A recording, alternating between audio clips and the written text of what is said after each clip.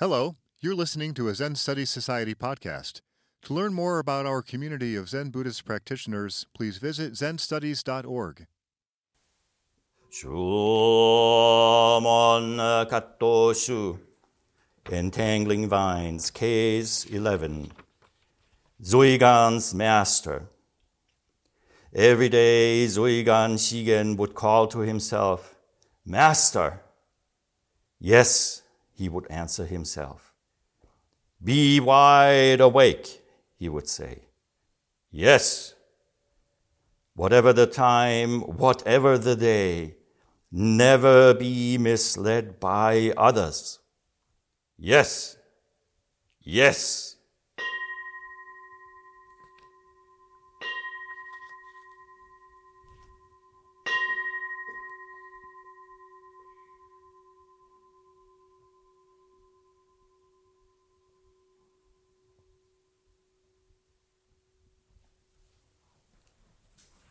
Welcome to this bright, open, breezy day.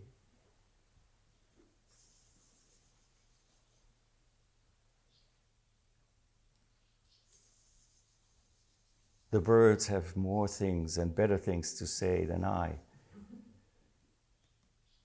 So listen to them when you sit in the zendo.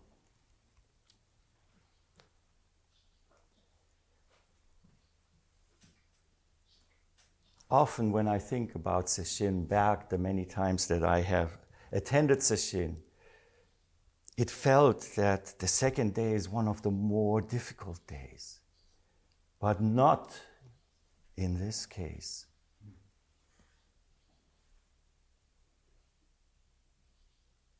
The time just moves in the same way that the wind moves through the leaves. And if we don't resist, it is a wonderful dance.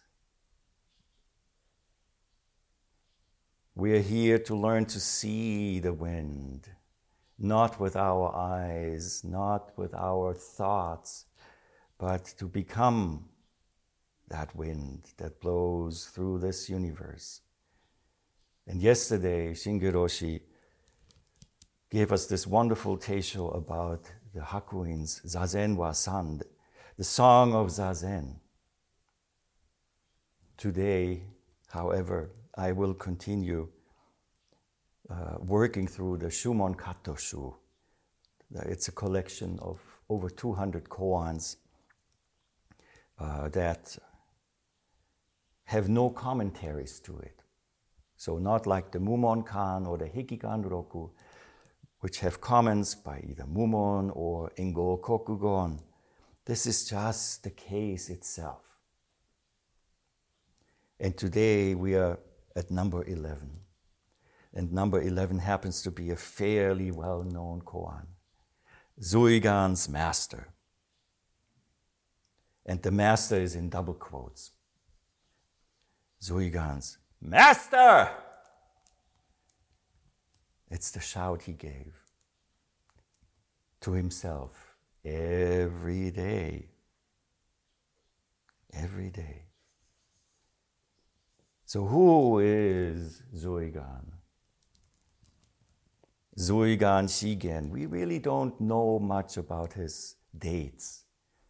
What we know is that he studied with certain people whose dates we know. So we can put him into the 9th century.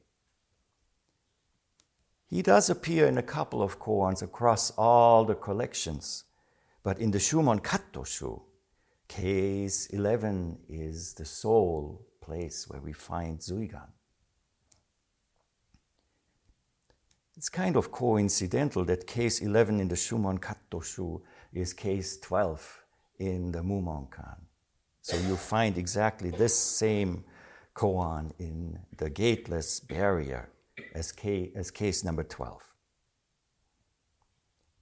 So even though we don't know much about Zuigan, we know that he was a native of the province that today is called Fujian, and his family name was Shu.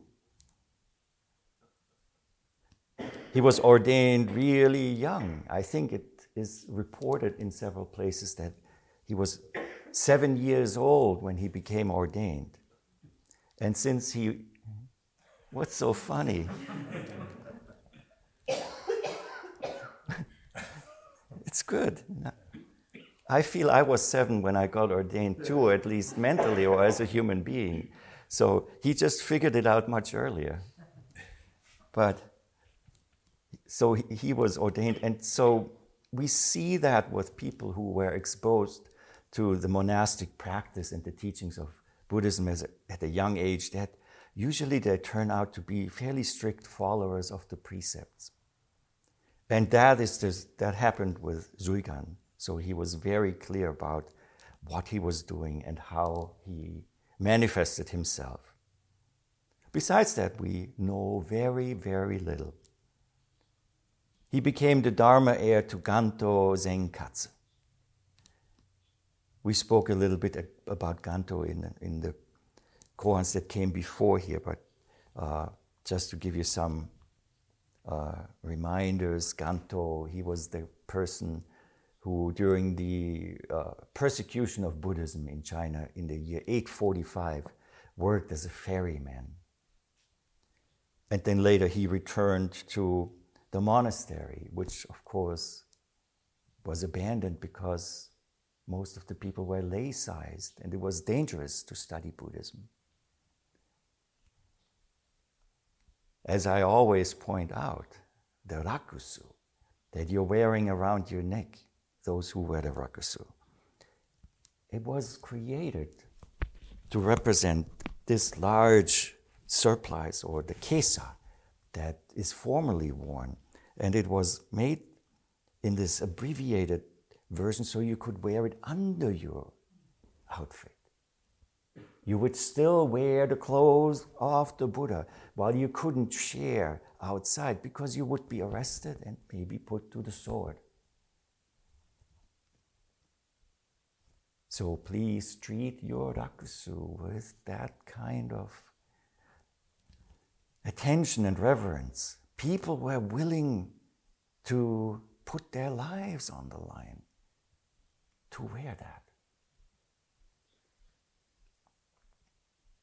So Ganto is also known because when he was by himself in that monastery, in that compound, thieves came. And they weren't the first to come. It had already been cleaned out pretty much.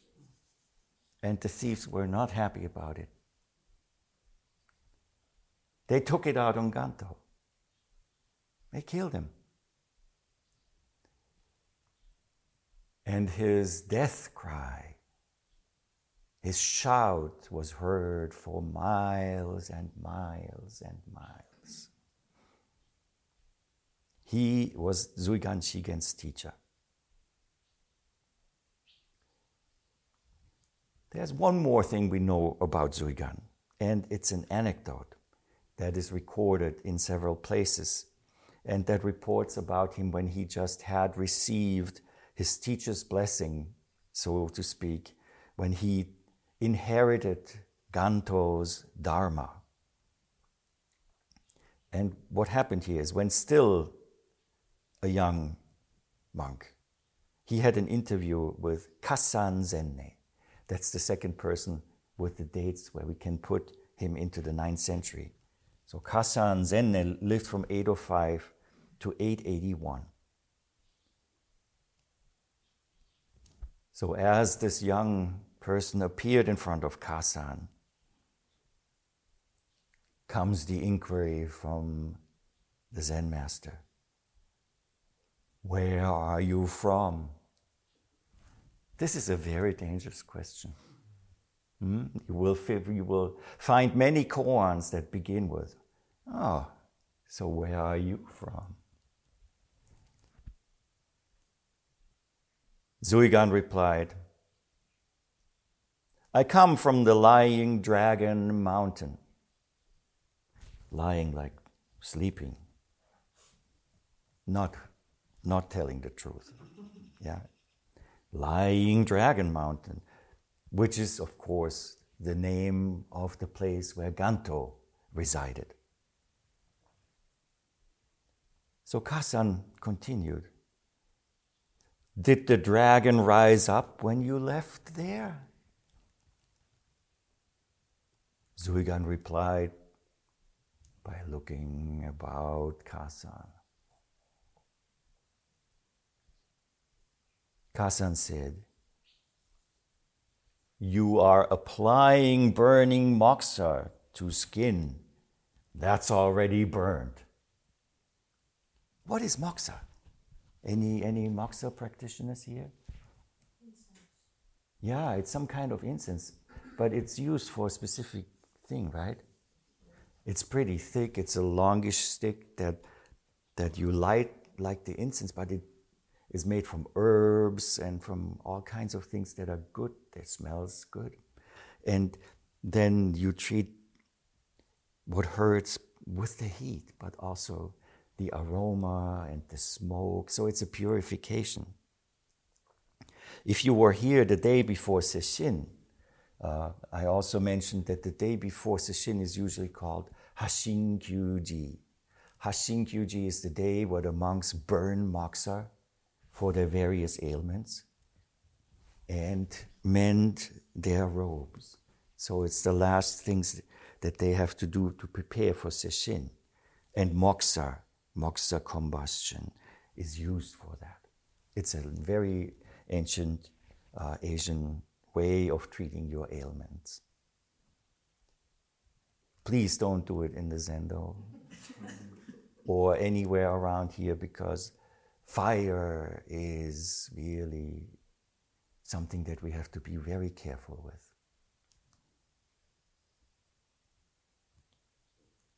You're applying burning moxa to skin that's already burned. That sounds very painful. Zuigan replied, what is the use of undergoing such torture?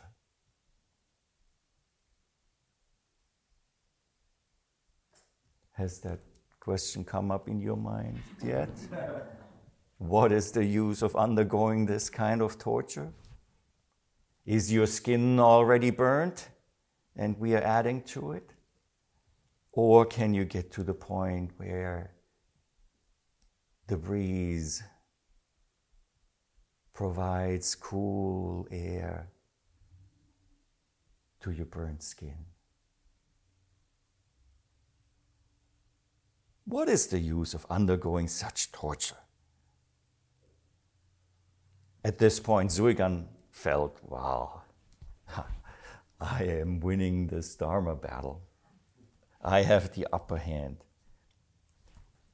Whenever there's this kind of one-upmanship, you know it will not end well for the person who thinks they are one-up.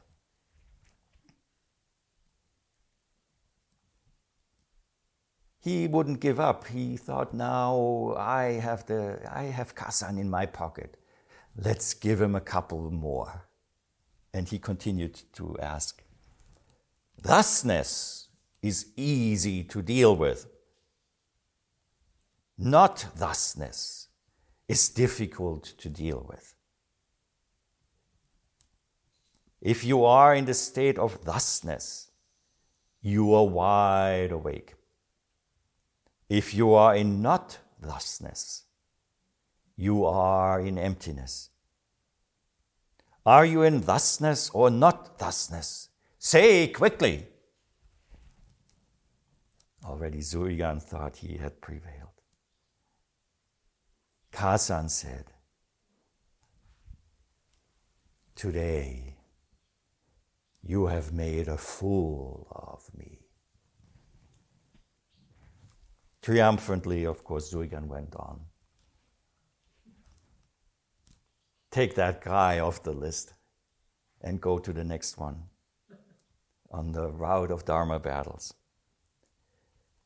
But as it is often when we have encounters like that, it comes back later in life, and it is reported that much later in life, Zuigan remarked about this encounter with Kazan. Was not I, after all, the one who was made a fool of? In those days, I was too green to appreciate Kasan's maturity. And this little anecdote also relates a little bit to what we have in our koan here. Because if you look at the characters, in one of the answers, where he says to himself, don't be deceived by anybody else. Whatever time, whatever the day, never be misled by others. The character for misleading in Chinese at some points is also interpreted as making a fool of oneself. Making a fool of oneself. And here he spoke to Kasan exactly about that. The second thing that is here, which is very interesting to note, is he said, if you are in the state of thusness, you are wide awake. Be wide awake, he would say to himself. Quite an interesting hint. So why was he asking himself? Was he totally self-centered? We have plenty of people around who talk to themselves. Oh, should I do this now? Oh, no, I don't need to do that. I'll do that later. Was it that kind of asking when he called Master? No, you don't think so? Yeah, probably not. Was he calling for an external master? Master, where are you? Come here. Save me. That kind of calling. Probably not. But it points to something that I would like to examine a little bit.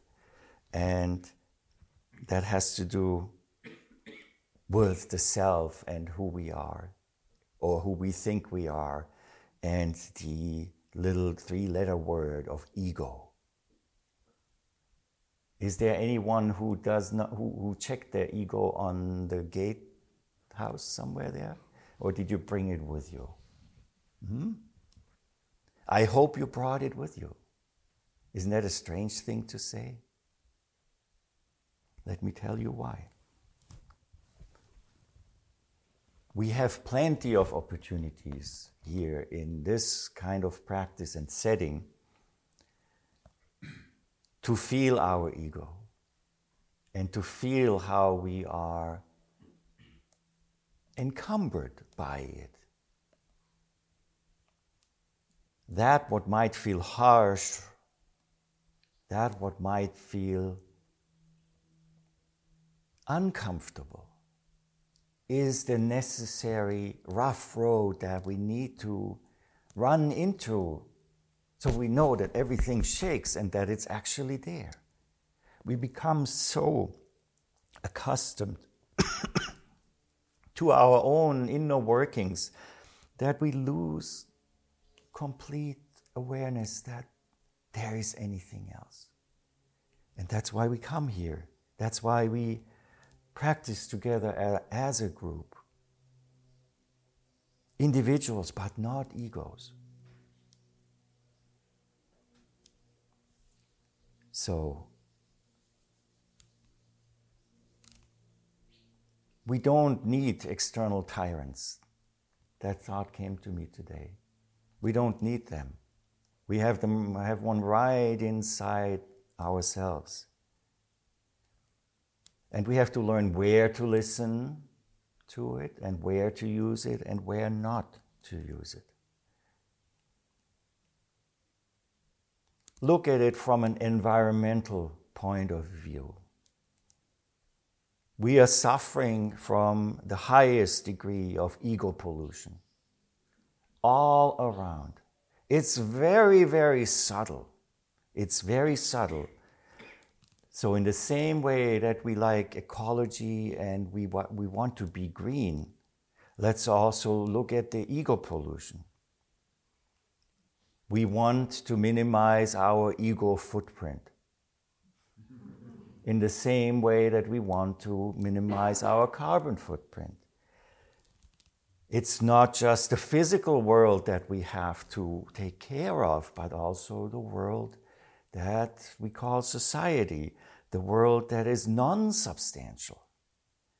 And that pollution often is the underlying cause for our ecological debacles we have. Greed, making more money, not being aware of the impact we have. All of that goes back to ego pollution. Even here, but here we can see where our ego starts oozing its ugly, slimy stuff. And it's okay. That's what we want to see. If it's just kept in, we won't see it. And it's very, very subtle. Very subtle. For example, the way we walk. What kind of noise do we make when we walk? And often we are not aware. I told the story of my first session in Austria many times, but I will tell you the morning when it started. Wake up, and it said, bring 2 pairs of shoes. We need 1 pair for inside and 1 for walking outside. So the only pair that I had for inside were wooden clogs. Well, it's shoes. Come on, they asked for a second pair of shoes. So this was in a very, very old house that actually happened to be an asylum for the blind. It was just bought by the Buddhist Society in Austria in 1982, and the blind folks must have just moved out. And as you can imagine, their sense of aesthetics was rather absent. So it was shabby but comfortable. So everything was wooden. The stairs were wooden, the floors upstairs were wooden. I arrived the evening before, I lied down to sleep. Must have been 10 o'clock. As soon as my eyelids closed, ding-a-ling-a-ling-a-ling-a-ling, the bell was ringing already. What happened? The night had just gone. Put the robes on, be down in 10 minutes. People were like jumping like in a fire station out of the upper bunks, yeah? You had to be really careful not to be hit. Put the robes on, first time those robes, okay. Shoes, okay. Clogs. Out on the wooden floor. Down the wooden stairs. Somebody yells from downstairs, quietly! So, okay. So I went slower. Quickly!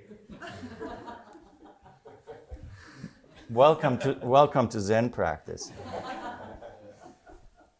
Can't do it right. You can't do it right. So, but it taught me already there, what is my impact on where I am? What kind of stakes does my ego put in the ground to make sure that everybody knows, I'm here, I'm here? What kind of stakes? It could be anything. It could be a nervous cough. It could be slamming a door because we don't care. It could be all kinds of things. And in an environment like this one here, we really have an opportunity to notice that. There's a little help. We have officers. They make corrections in a very pointed way. The ego might not like that. Okay, means, okay, if that arrow that is shot at you, this correction, if it hits something, wow, Ask yourself, what is that target? Why am I not able, like the wind, to just pass through the trees and the leaves without leaving a trace? Why?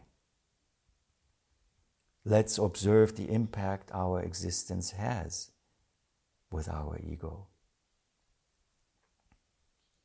There is there are 3 prime time for ego every day. Let's eat! Eating is just really a wonderful thing, because we know, even to do this practice, we have to eat. We have to sustain our physical existence. That means how we eat becomes very, very important. It's a way where the ego exposes itself. Feel the greed if there's something that tastes good. I hope there's more when the bowl comes back. Yeah. Why did this person take so much of it? I want more. All kinds of thoughts might come, all kinds of feelings. Or feel the warmth of, I get to exist a little longer. Just listen to yourself, your body, everything when you eat. When you put the bowl down, if you clang it, as is saying, I'm here. You put the bowls together. Of course they will make some sound here and there, but it's a difference if the sound happens or if you just don't care, if you don't pay attention. I've said this very often, and I say it again because I think it's very important to always keep in mind. The extreme behaviors we have in society or in ourselves are not so much the problem, because we know the things that we shouldn't do pretty well, and we know the things that we ought to do also very well. We aspire to do this and we try not to do that. But in between all this stretch of indifference is what causes most of the problems we are having. I don't care. Do vote. My voice doesn't make a difference. It's the same in the Dharma practice. Your Zazen makes a difference. Your being here makes a difference. There is nothing, no thing, and nobody we can be indifferent about.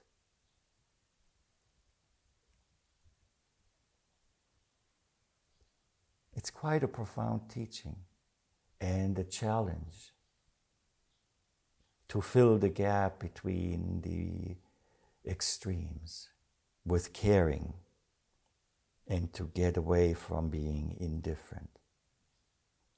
Zulgan reminded himself, be wide awake. And as we heard from the anecdote with Kassan, that means be with what? Thusness. Have you ever heard about thusness? Suchness, tatata, dharmata, shinyo in Japanese. Suchness, things as they are. You can see things as they are. You can be things as they are in the boundless clear sky of samadhi. Thus have I heard. Thus are the teachings of the Buddha.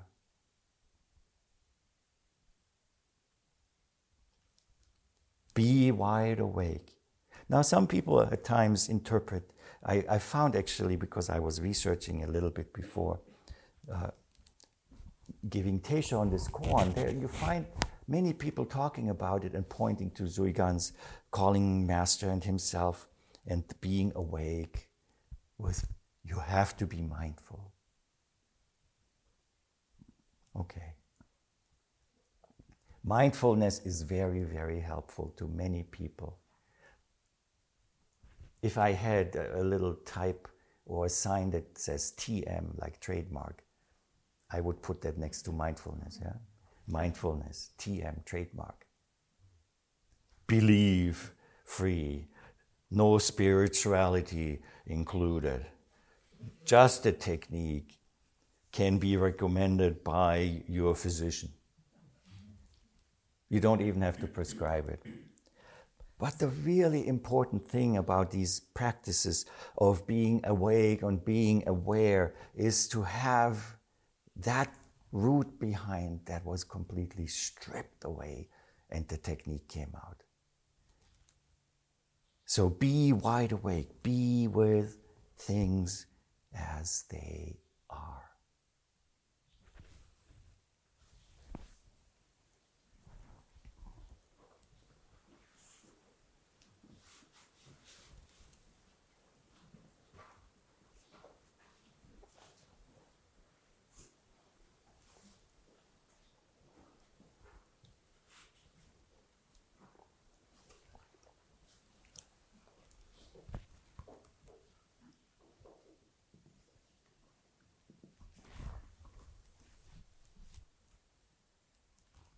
In the morning, before the morning Doksan, we chant all together. Do you remember what it is called? Anybody? Before, not the unstructured, before the Doksan. The Ryogonshu, yeah. Ryogonshu. Is there another name for that? Yeah, the Surangama Sutra. It's the mantra out of the Surangama Sutra. And there's a wonderful story that comes from the Surangama Sutra, which I want to read to you, which goes to the functioning of this ego, of these beliefs that we have that reign with supremacy. And you might have heard it. Do you know which one I'm going to tell? Yeah, he says, yeah, so he knows. Great. It's the story of Enyadatta. Enyadatta. Enyadatta was a beautiful young woman who enjoyed nothing more than gazing at herself in the mirror each morning. One day, when she looked into the mirror, something might have happened. It might have fogged up or so. But she found no head reflected there. The shock was so great that she became frantic. My head is gone. Oh my, where's my head? My head is gone. She rushed around. Did you take my head? Who took my head? Somebody took my head. And everybody told her, don't be silly.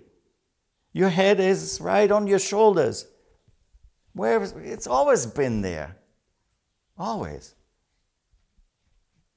However, she refused to believe that. I didn't see it in the mirror this morning. It is gone.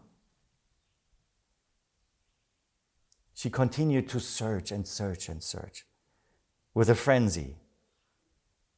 Finally, her friends got together.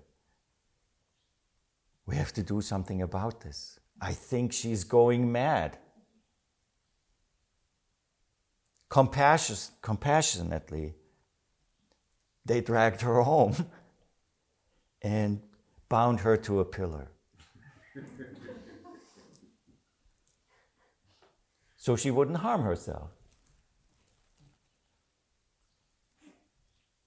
They tried to persuade her slowly that your head is right there.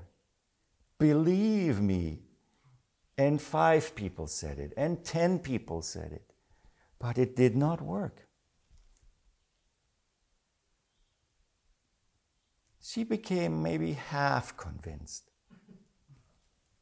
Yeah, you say so. So many people say so. Well, it sounds rational. You are all telling me that. But there was some Zen master who said the rational is not real, and the real is not rational. So I really don't believe you.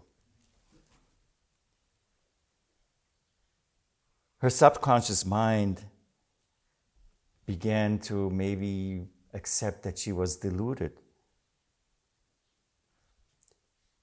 Sometimes she even thought that she never had a head. It was all an illusion.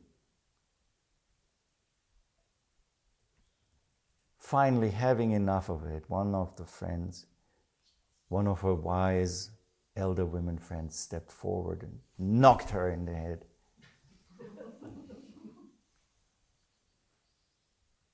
And she went, "Ah! That's your head! There it is!" Her friend exclaimed. And immediately Enyadatta saw that she had been deluded, that she had deluded herself into thinking she had lost her head, when in fact it always had been there.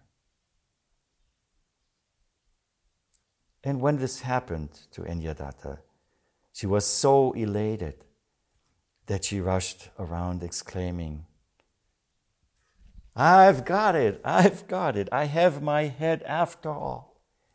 I am so happy. This is the story of Enyadatta.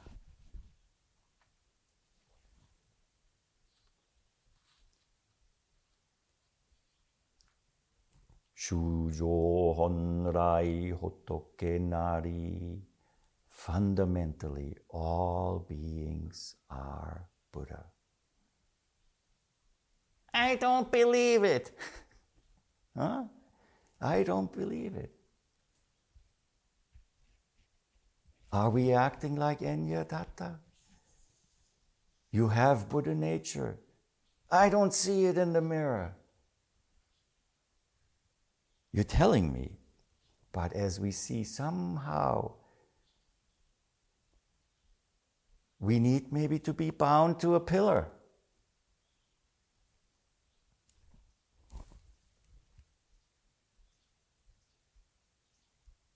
Zazen. Compassionately. Not only listening to the words that we hear in the sutras, to the words that we hear from Roshi, or that we read, but letting the wind, the birds, the pain, the sleepiness tell us that's our head. Right there it is. And Zuigan reminded himself of that every day.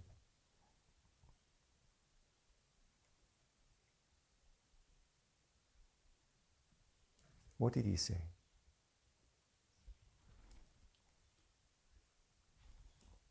Stay awake. Yeah. No, he didn't say. Master. Master. Yeah, right. And then he answered. Yes. Did he say yes? No. The character in the beginning, if you heard, there's the word tak several times. That's how it is read in the traditional way. But if you read it in Japanese in modern times, what would you say? Right. That's also a very important lesson here when you respond. It's not a response unless you give yourself 100% to it. So, yes, what do you want? Is not good enough. Yeah. Master! Hi! Put yourselves into that. In this case, it's in sound. In the sutras, it's also in sound, a different kind of sound. Kanji zai bo sa gyo jin han ya hara mi ta ji shoken. Every syllable. In gasho.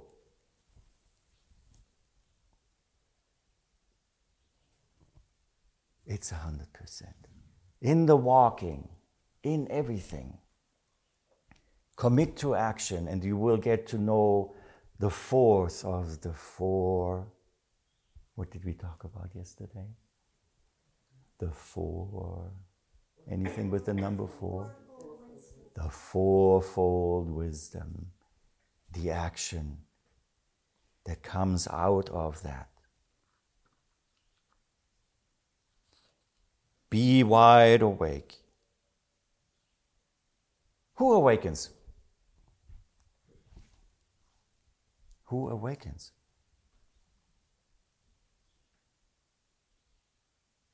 Who wants to awaken?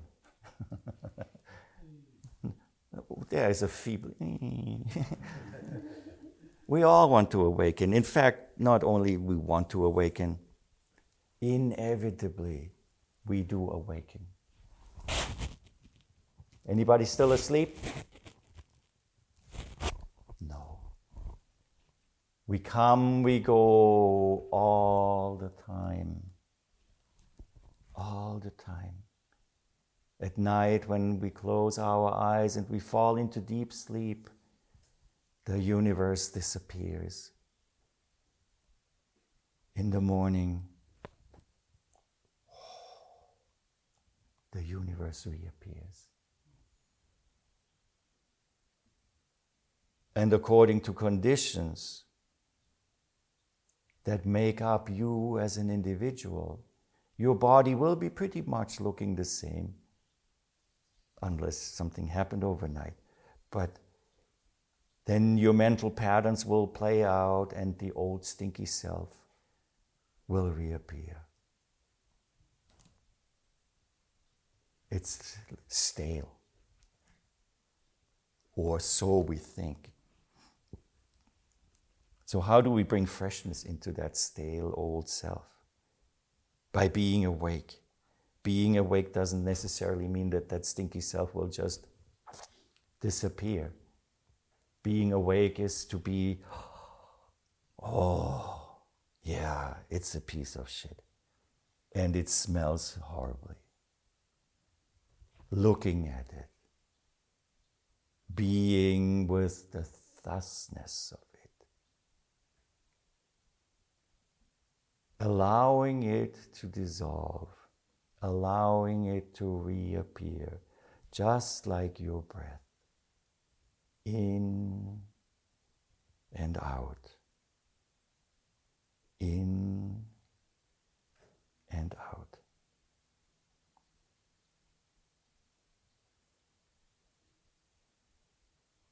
No expectation.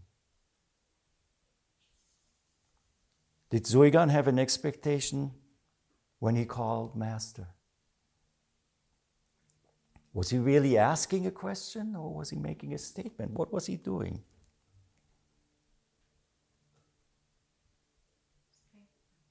Huh? Yeah, he was doing something actively. Master, Yes. The giving and the receiving. The giving and the receiving. Be wide awake means participate in that process. Look at it, how it goes, whether going or returning. What are we? The voice of the Dharma. The activity of the Dharma unfolding. We really have to see ourselves as the tip of the arrow of time and of the universe unfolding right there. The spring, the source of all of that in every moment that we are here or wherever we are, to be able to appreciate what that actually is, flying through that space and time and ripping through it like nothing could hold it up, creating, destroying, coming and going. Nothing boring about that. Be wide awake, he would say.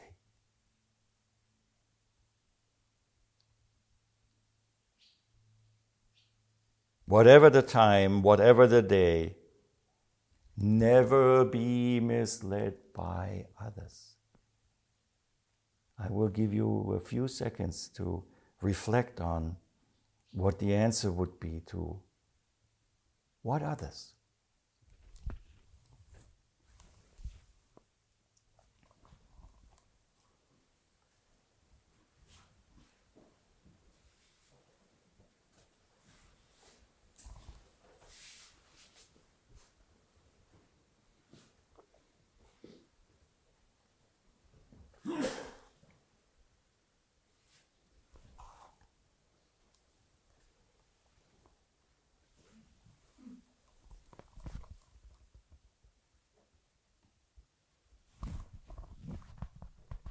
I'm taking answers.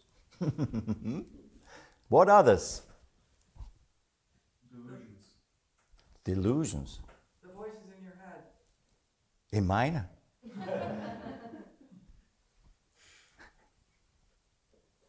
What others? Anything other than the truth? Truth, falsehood, two-dimensional. Doesn't work. Attachments.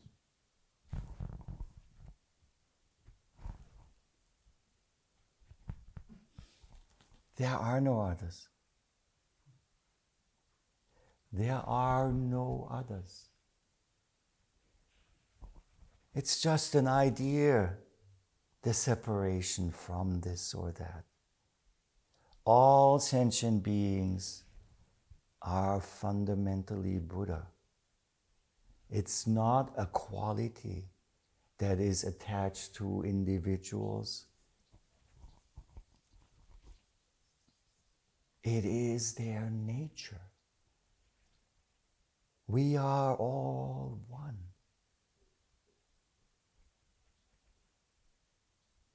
We heard it yesterday too. No others.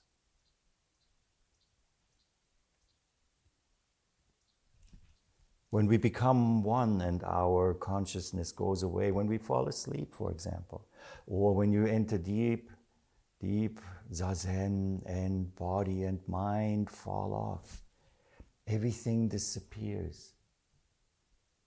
Nobody sees, nobody hears, nothing to be seen, nothing to be heard.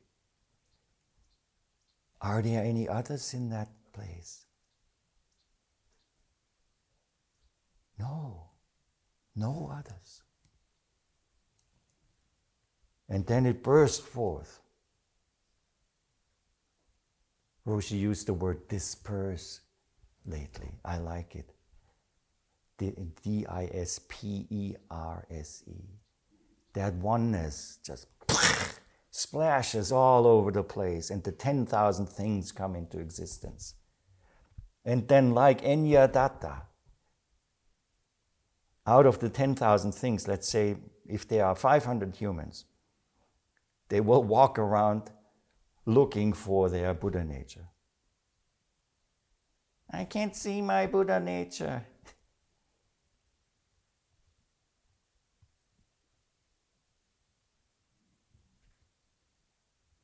Yet,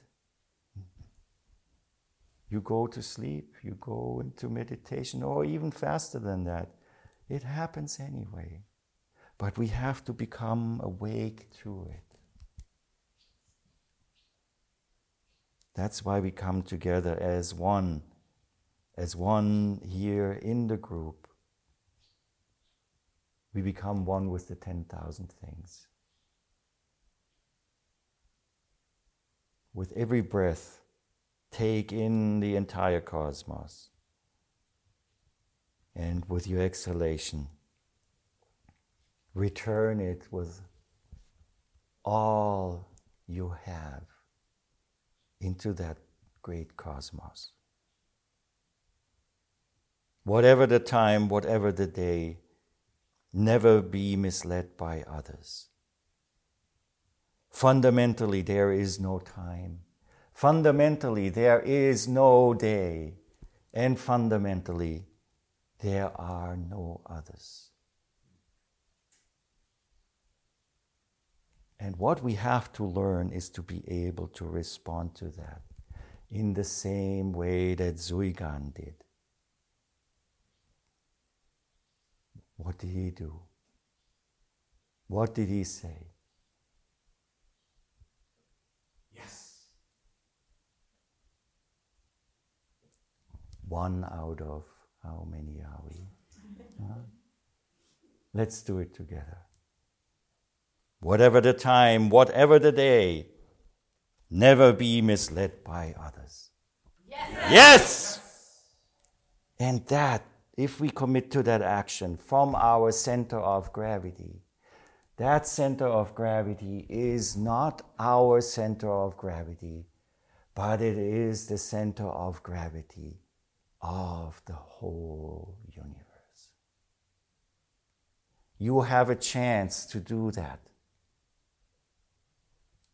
It's just unbelievably awesome that we have a chance like that as human beings. So, let's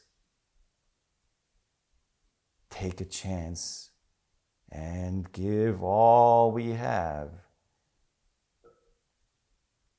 to realize where our head already is, not put another one on top of it, and to realize what the Master is.